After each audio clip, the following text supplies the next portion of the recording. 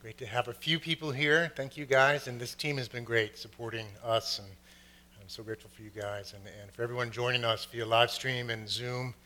Um, we are grateful for you, and we're grateful for this technology. We're learning how to use it, so I hope it serves, and please let us know if there's any way we can do this better.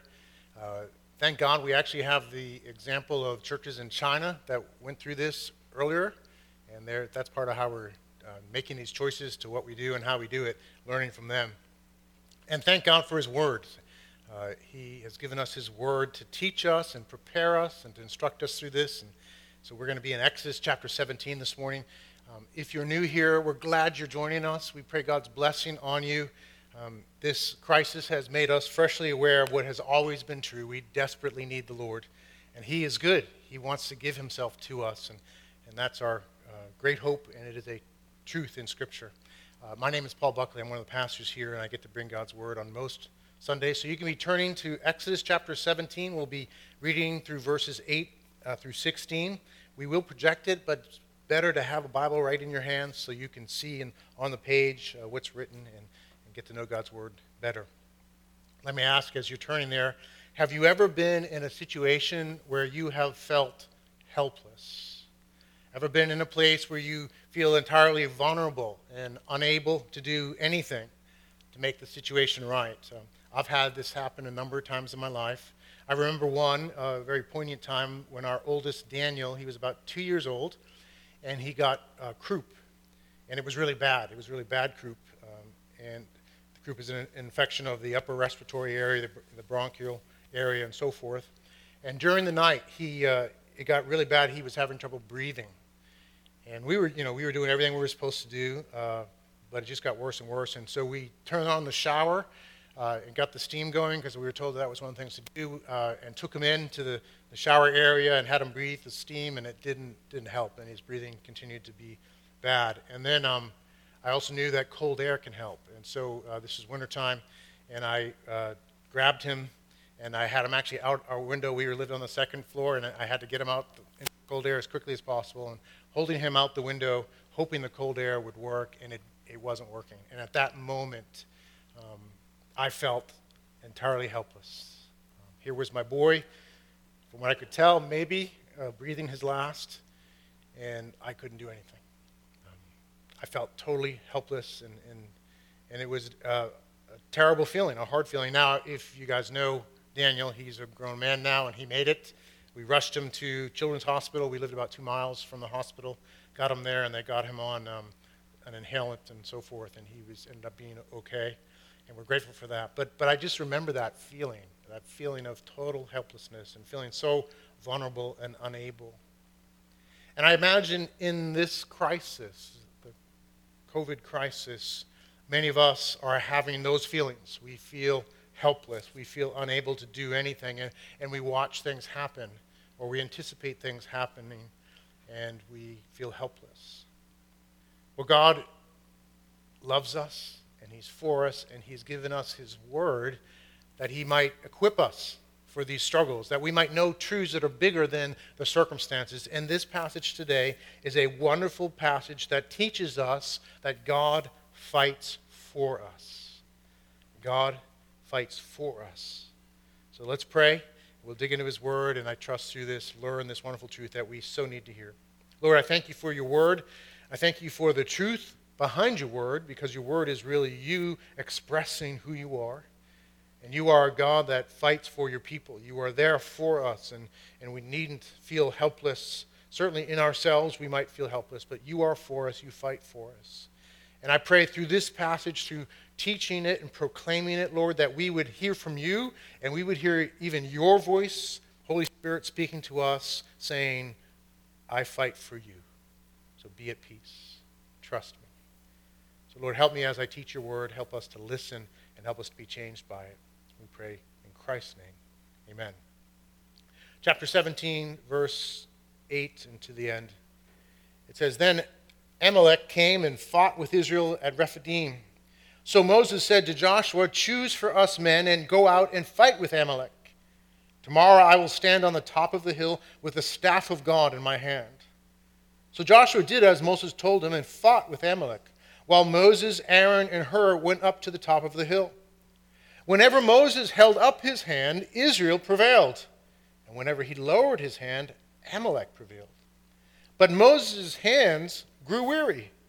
So they took a stone and put it under him, and he sat on it, while Aaron and Hur held up his hands, one on one side and the other on the other side. So his hands were steady until the going down of the sun. And Joshua overwhelmed Amalek and his people with the sword. Then the Lord said to Moses, "Write this as a memorial in a book and recite it in the ears of Joshua, that I will utterly blot out the memory of Amalek from under heaven." And Moses built an altar and called the name of it, "The Lord is my banner," saying, "A hand upon the throne of the Lord will have war with Amalek from generation to generation."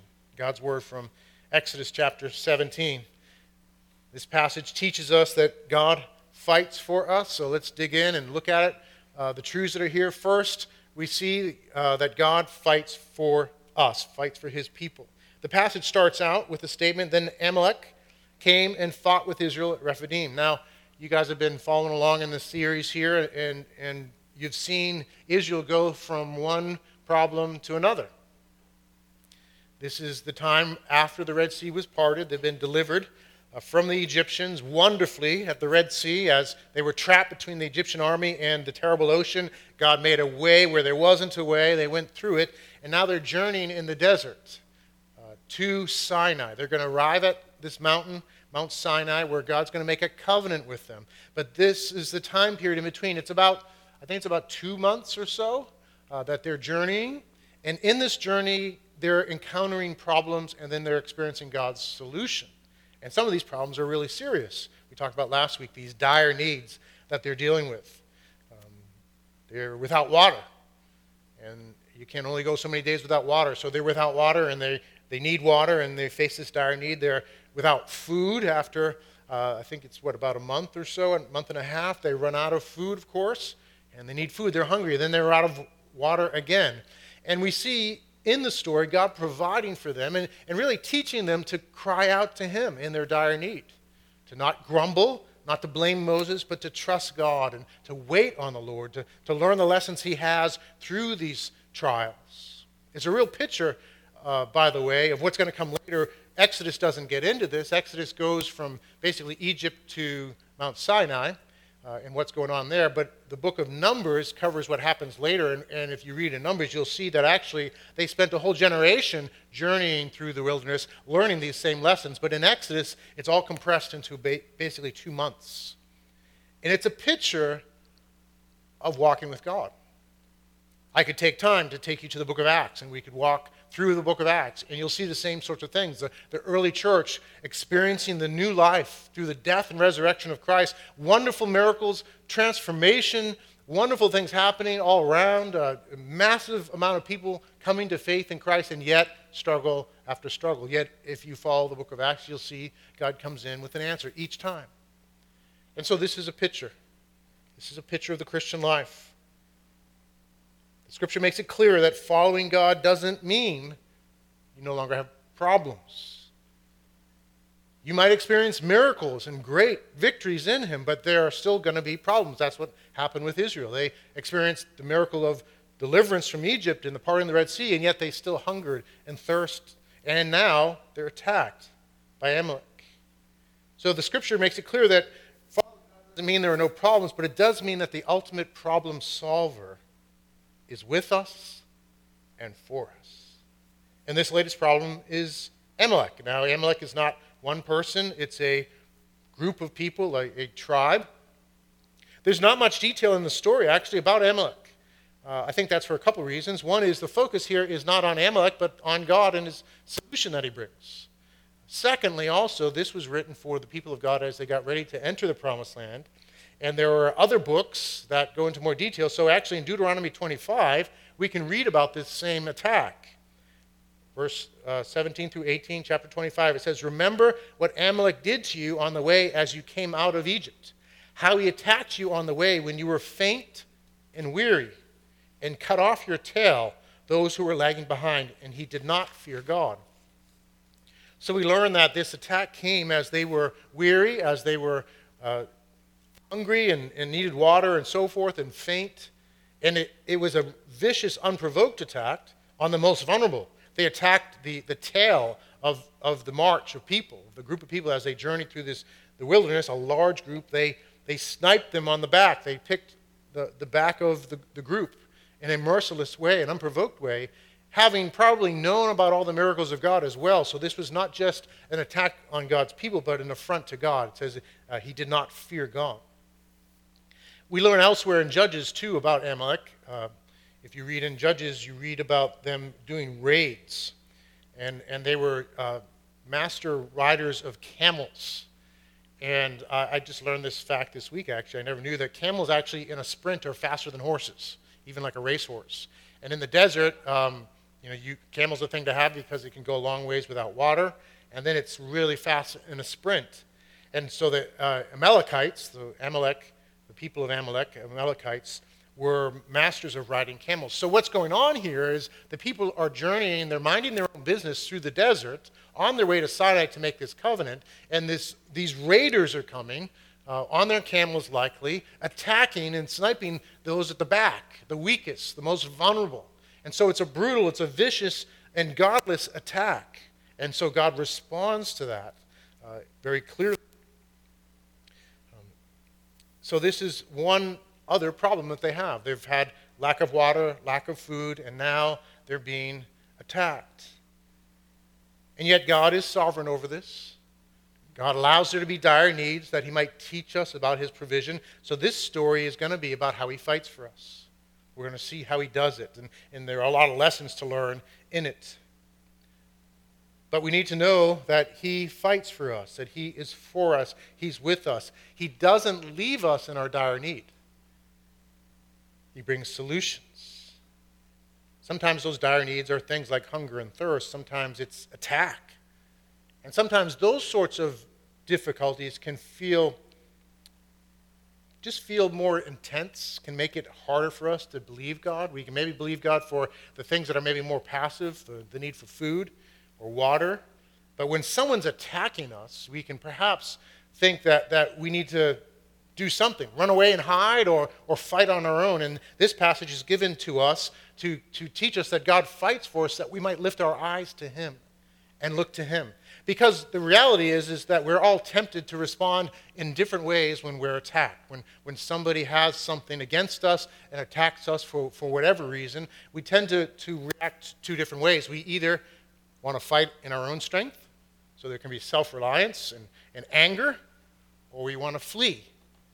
And in that, we can be fearful. We can end up being full of bitterness and hurt and cynicism. And you really see those two reactions among people. And a lot of us tend one way or the other, but I think we all go both ways, depending at times on the situation, where we either fight in our own strength, we're angry, or we're hurt and bitter and maybe cynical. And the reality is, guys, that for some of us, these things define our lives. The attacks that we have had on us throughout our life and our responses can end up defining us rather than God himself. And so this story is here for our rescue, that we might learn to put our hope in him and to fight his way, allow him to lead us in how to respond. And there is lots of truth in this passage and elsewhere in Scripture that teaches us how to be part of his response. I have to tell you that my trend in life is to fight back in my own strength. That's where I tend to lean. Matter of fact, it happened for me at a very young age. I can't really remember how old I was. I think I might have been as young as 5, probably about 6, when I actually had to learn to fight. In my neighborhood, I was attacked by other kids that were around my age. I had one kid with his friend come after me with hedge clippers.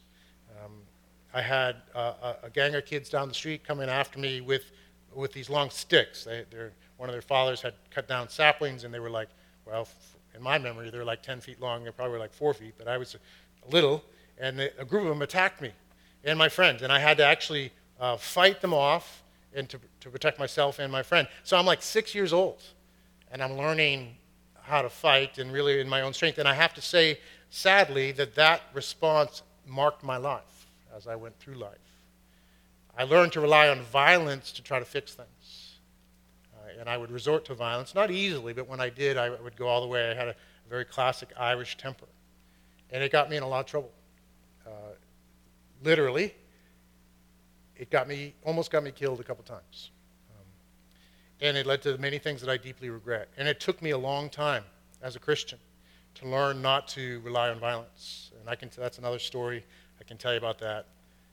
I've had to learn to trust the Lord and to let him fight his way. But to know that he fights for us. Because I think sometimes the reason we do these things is we don't understand that he fights for us in his way. And so we think we have to take it into our own hands, or we think we have to run away and hide and don't have something that he would call us to do. And this passage teaches us that he fights for us. It teaches us to trust in him and to fight his way. Now, I need to explain, too, that looks differently in the New Testament than the Old. In the Old Testament, under the Old Covenant, the people of God as a political entity were the people of God, and their spiritual enemies were political enemies. They were other countries that attacked them.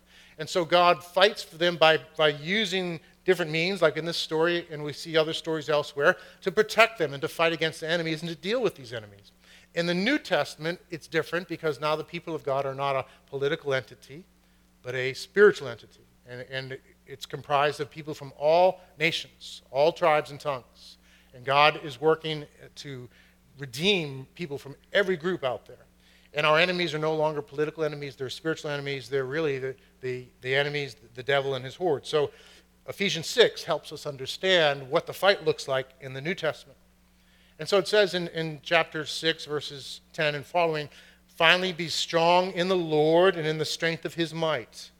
Put on the whole armor of God, that you may be able to stand against the schemes of the devil. For we do not wrestle against flesh and blood, but against the rulers, against the authorities, against the cosmic powers over this present darkness, against the spiritual forces of evil in the heavenly places." So these verses teach us that, one, that God gives us strength to fight with this armor. So he gives us strength, right? Finally, be strong in the Lord and in the strength of his might. He gives us strength to fight. And how do we do it? We put on the whole armor of God, that we might be able to stand. So he gives us strength, he equips us, and we stand against whom? The devil, right? We do not wrestle against flesh and blood, but against the rulers, the authorities, the cosmic powers over this present darkness. We wrestle against the enemy, which is the devil and his minions. So it's different, and that has to influence how we read Exodus in this battle. And we can still apply the same sorts of things, but through that grid. It's also important for us to understand Ephesians 6, 10 through 20 is not saying, guys, here's the armor. You got these pieces laying around. Put them on and you'll be strong. It doesn't quite work that way. Now, we certainly are to put on the armor, but you need to understand the connection in Ephesians 6 to what God had said previously, actually in Isaiah, in a couple of places in Isaiah. I won't read them all. But it says in Isaiah 59, it talks about this armor. So let me just read it and then talk a little more about what it means. It says, he saw that there was no man and wondered that there was no one to intercede. Speaking of God and his Messiah, the chosen king, God in the flesh, Jesus. Then his own arm brought him salvation, and his righteousness upheld him. He put on righteousness as a breastplate, and a helmet of salvation on his head. He put on garments of vengeance for clothing, and wrapped himself in zeal as a cloak. According to their deeds, so he will repay wrath to his adversaries, repayment to his enemies. To the coastlands he will render repayment. So they shall fear the name of the Lord from the west, and his glory from the rising of the sun. For he will come like a rushing stream which the wind of the Lord drives. And a Redeemer will come to Zion. To those in Jacob who turn from their transgression, declares the Lord. This passage is speaking about Jesus. And it says a couple important things. First, there was no one else there to do the job. No one else was faithful. No one else was able to fight the battle, the ultimate battle that needed to be fought. No one else was able to take up this role as the king and Messiah. And so God himself took on flesh in Jesus and put on this armor That is just part of who he is in his person and in his righteous deeds. And he accomplished salvation. He fought the fight on his own for us. So the armor that we put on as Christians is not our armor. It's Jesus' armor.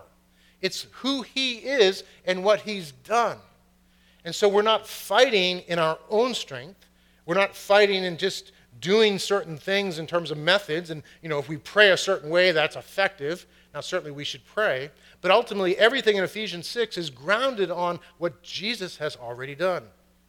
We could take time, we won't today, just to go through Ephesians 6 and see how it's all connected to the good news of Christ, his person and work. He is the one who's fought already. And when we put on the armor, we are simply appropriating what he has done. We're remembering it, and we're applying it to our lives, and we're appropriating it. We're living in it and by it. We're remembering that he shed his blood for us. He paid for our sins. We're remembering that he's given us power in the Holy Spirit to live a new life in his truth and in his goodness. We live by his power with us, and we pray with that in mind. And so it goes on in that way. So that's really important to get. And it's also really important to get that this was done when you had no ability nor any interest in fighting evil. So you were utterly helpless when this was accomplished by Jesus. Christ came and did it himself. We were weak and unable and uninterested when he came to the cross. Romans 5 makes this clear. It says, "For while we were still weak, at the right time Christ died for the ungodly." For one will scarcely die for a righteous person, though perhaps for a good person one would dare even to die. But God shows his love for us in that while we were still sinners, unable and unwilling, while we were still sinners, Christ died for us. Since, therefore, we have now been justified by his blood, much more shall we be saved by him from the wrath of God. For if while we were enemies, we were reconciled to God by the death of his Son, how much more now that we are reconciled shall we be saved by his life? That's how the armor works. He did it for us when we were unable and unwilling. And what we simply do is live in that reality. We remember it. We appropriate it. We live by it. We share it with others. And that's what's effective. Because there's, of course, a more important battle than a battle with a political entity. There's the battle with the enemy. There's the battle with our own sin and death itself. And the most important battle is that battle. And that battle has been won by Jesus through his death and resurrection. He's conquered sin. He's conquered death. He's conquered the enemy. The enemy no longer has rights over us through sin and death. And so we remember and we live in this victory. We appropriate it. We wait on its fullness because the fulfillment of all its implications is coming in the future. He's for us now. He works all good for us now in this wonderful gospel, but he will finish that work finally when he returns. So we live in what he's done and who he is. That is the armor. That's how he fights for us. That's the ultimate fight that's most important, and it's the one that is won in Christ. So we live in him because of what he's done. He fights for us. You are not alone. He is with you. He's for you. He has fought for you. He will fight for you. Now, it's interesting to go through the passage to see how this works. It's not just that he fights for us, he also fights through us. Notice in the story, as you go through it, there's this mixture of natural and supernatural means. So the Amalekites attack Moses, and Moses talks to Joshua. Now, you might think, wow, I'm not sure if that was the right thing to do, because earlier on we know it got Moses into trouble when he did that.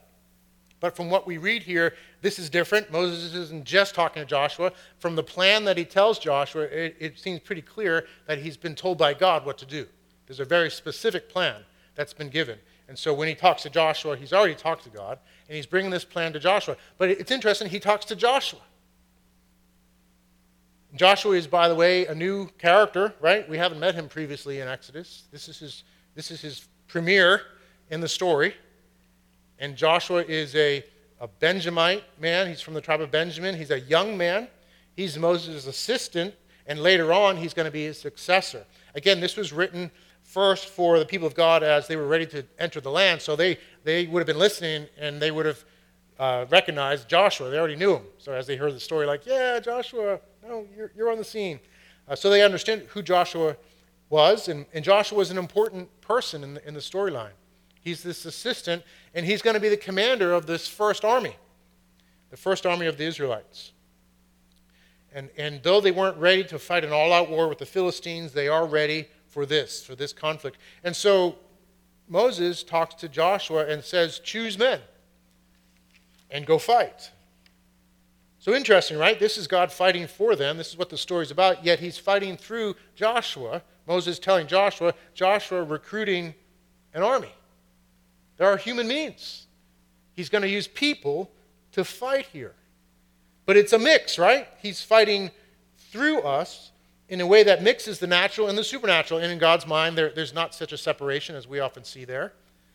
And so as Joshua goes with his recruits, Moses goes up to the mountain, the hill nearby, and he goes there with the staff of God in his hand. Now, this is the staff, right? We've seen the staff in the story.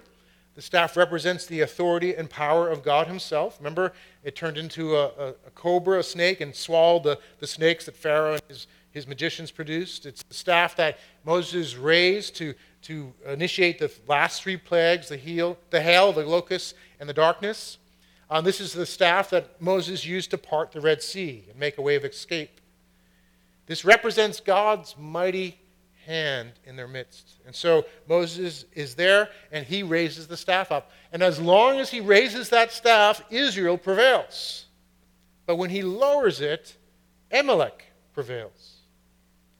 And this is like an all-day long battle. So you can't hold your arms up all that long. No matter how strong you might be, you can't keep your arms up all that long. And if you're holding a staff, it's even harder. And so his arms grew tired, and whenever he lowered his arms, the enemy prevailed. Isn't it interesting? This is God at work through the supernatural means of Moses' intercession, yet it depends on Moses' arms, up or down. It's the supernatural and the natural coming together. And it depends on Joshua being there with his troops. But if the Lord does not work through these natural means, then they're going to lose the battle. So God is working supernaturally through these natural means. It's such an interesting mix, and I think so important to understand.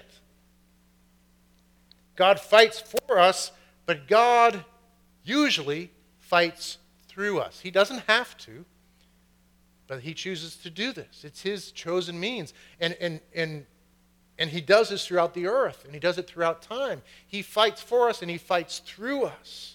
And that's how God works. And it's so important to understand that, because we like to kind of do one way or the other, right? It's all supernatural. Like, I'm just going to pray, and the Amalekites will be gone.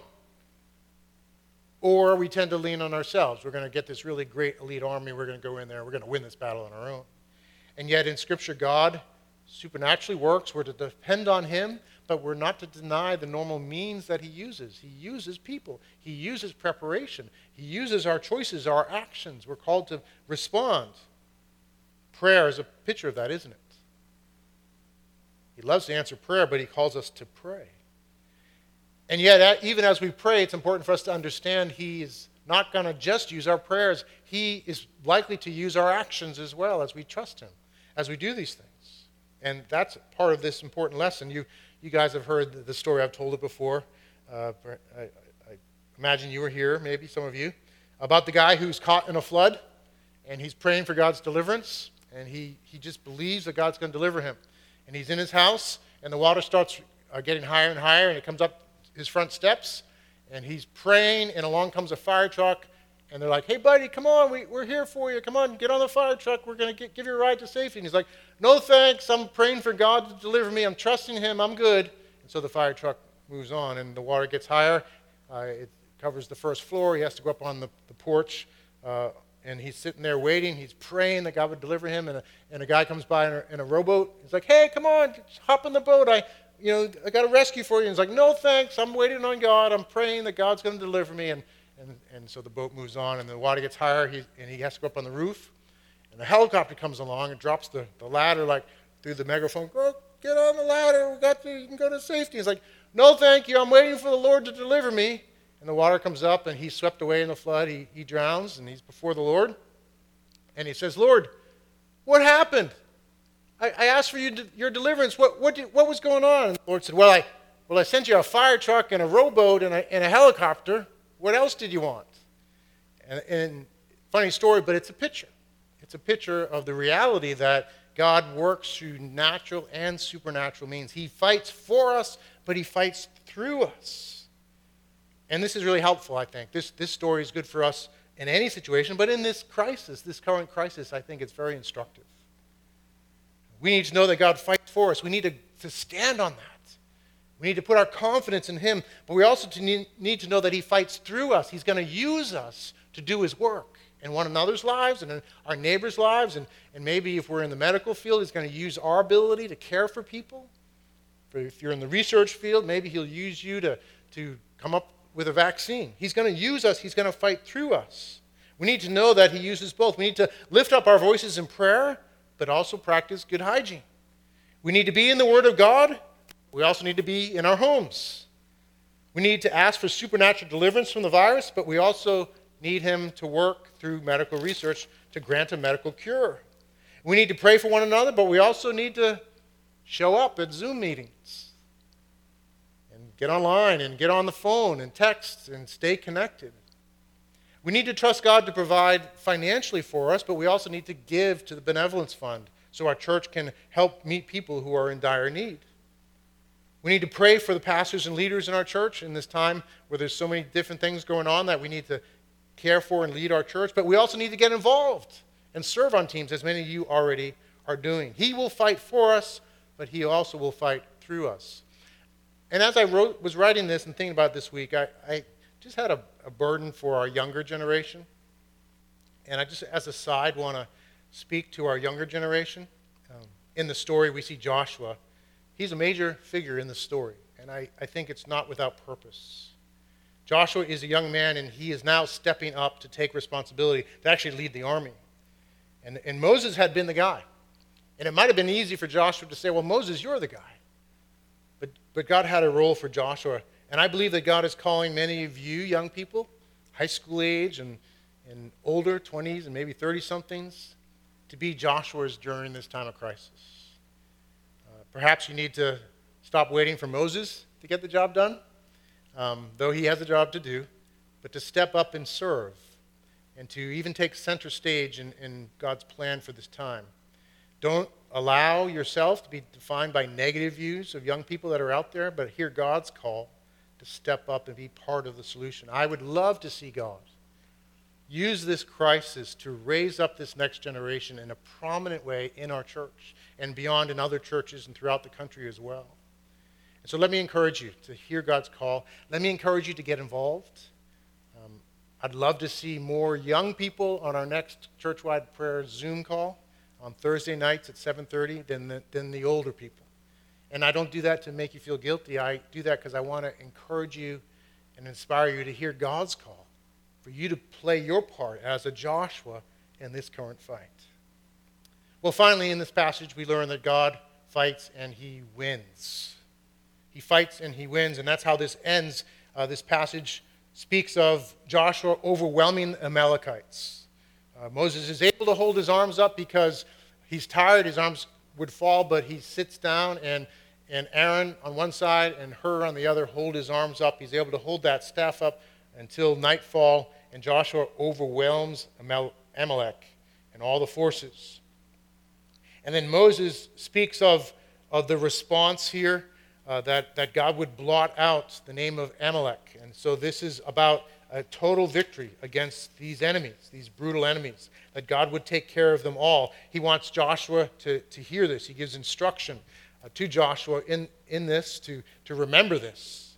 And the point is, for the sake of emphasis, that this victory is a total victory. It isn't a partial victory. It isn't that God's going to allow the Amalekites to, win a partial victory or lose a partial defeat in some way and come back and keep on harassing them. No, it's about total victory. And so God fights for us and he wins. That's the point here. And at the end, Moses wants to raise a banner. He wants to set up a banner, a memorial, an altar for what the Lord has done. And he says, the Lord is my banner in verse 15. The Lord is my banner. The Lord is the one I celebrate and remember. See, God fights for us and wins. This isn't pie in the sky stuff. This isn't just wishful thinking. God fights for us and wins. He's certainly won in overcoming sin and death through his death and resurrection. He has won, and he will finish this victory. It's going to be a complete victory. There will come a time not that far away, and in times like this, it feels even closer. Not that far away, where Christ will return and vanquish all his enemies. Revelation 20 speaks about this, and it says, when the 1,000 years are ended, Satan will be released from prison and will come out to deceive the nations. They're at the four corners of the earth, Gog and Magog, to gather them for battle. Their numbers like the sand of the sea. So again, the enemies are going to reassert themselves against God and his people. And it says, and they marched up over the broad plain of the earth and surrounded the camp of the saints in the beloved city. So a picture of God's people. But fire came down from heaven and consumed them. And the devil who had deceived them was thrown into the lake of fire and sulfur where the beast and the false prophets were, and they will be tormented day and night forever and ever. The victory will be complete. There'll be a final battle, and Christ will come and vanquish the enemy, and the enemy will be annihilated and eternally punished.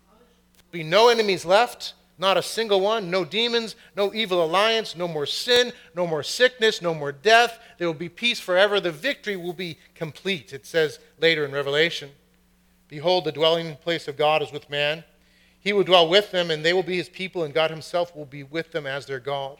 He will wipe away every tear from their eyes, and death shall be no more. Neither shall there be mourning, nor crying, nor pain anymore, for the former things have passed away.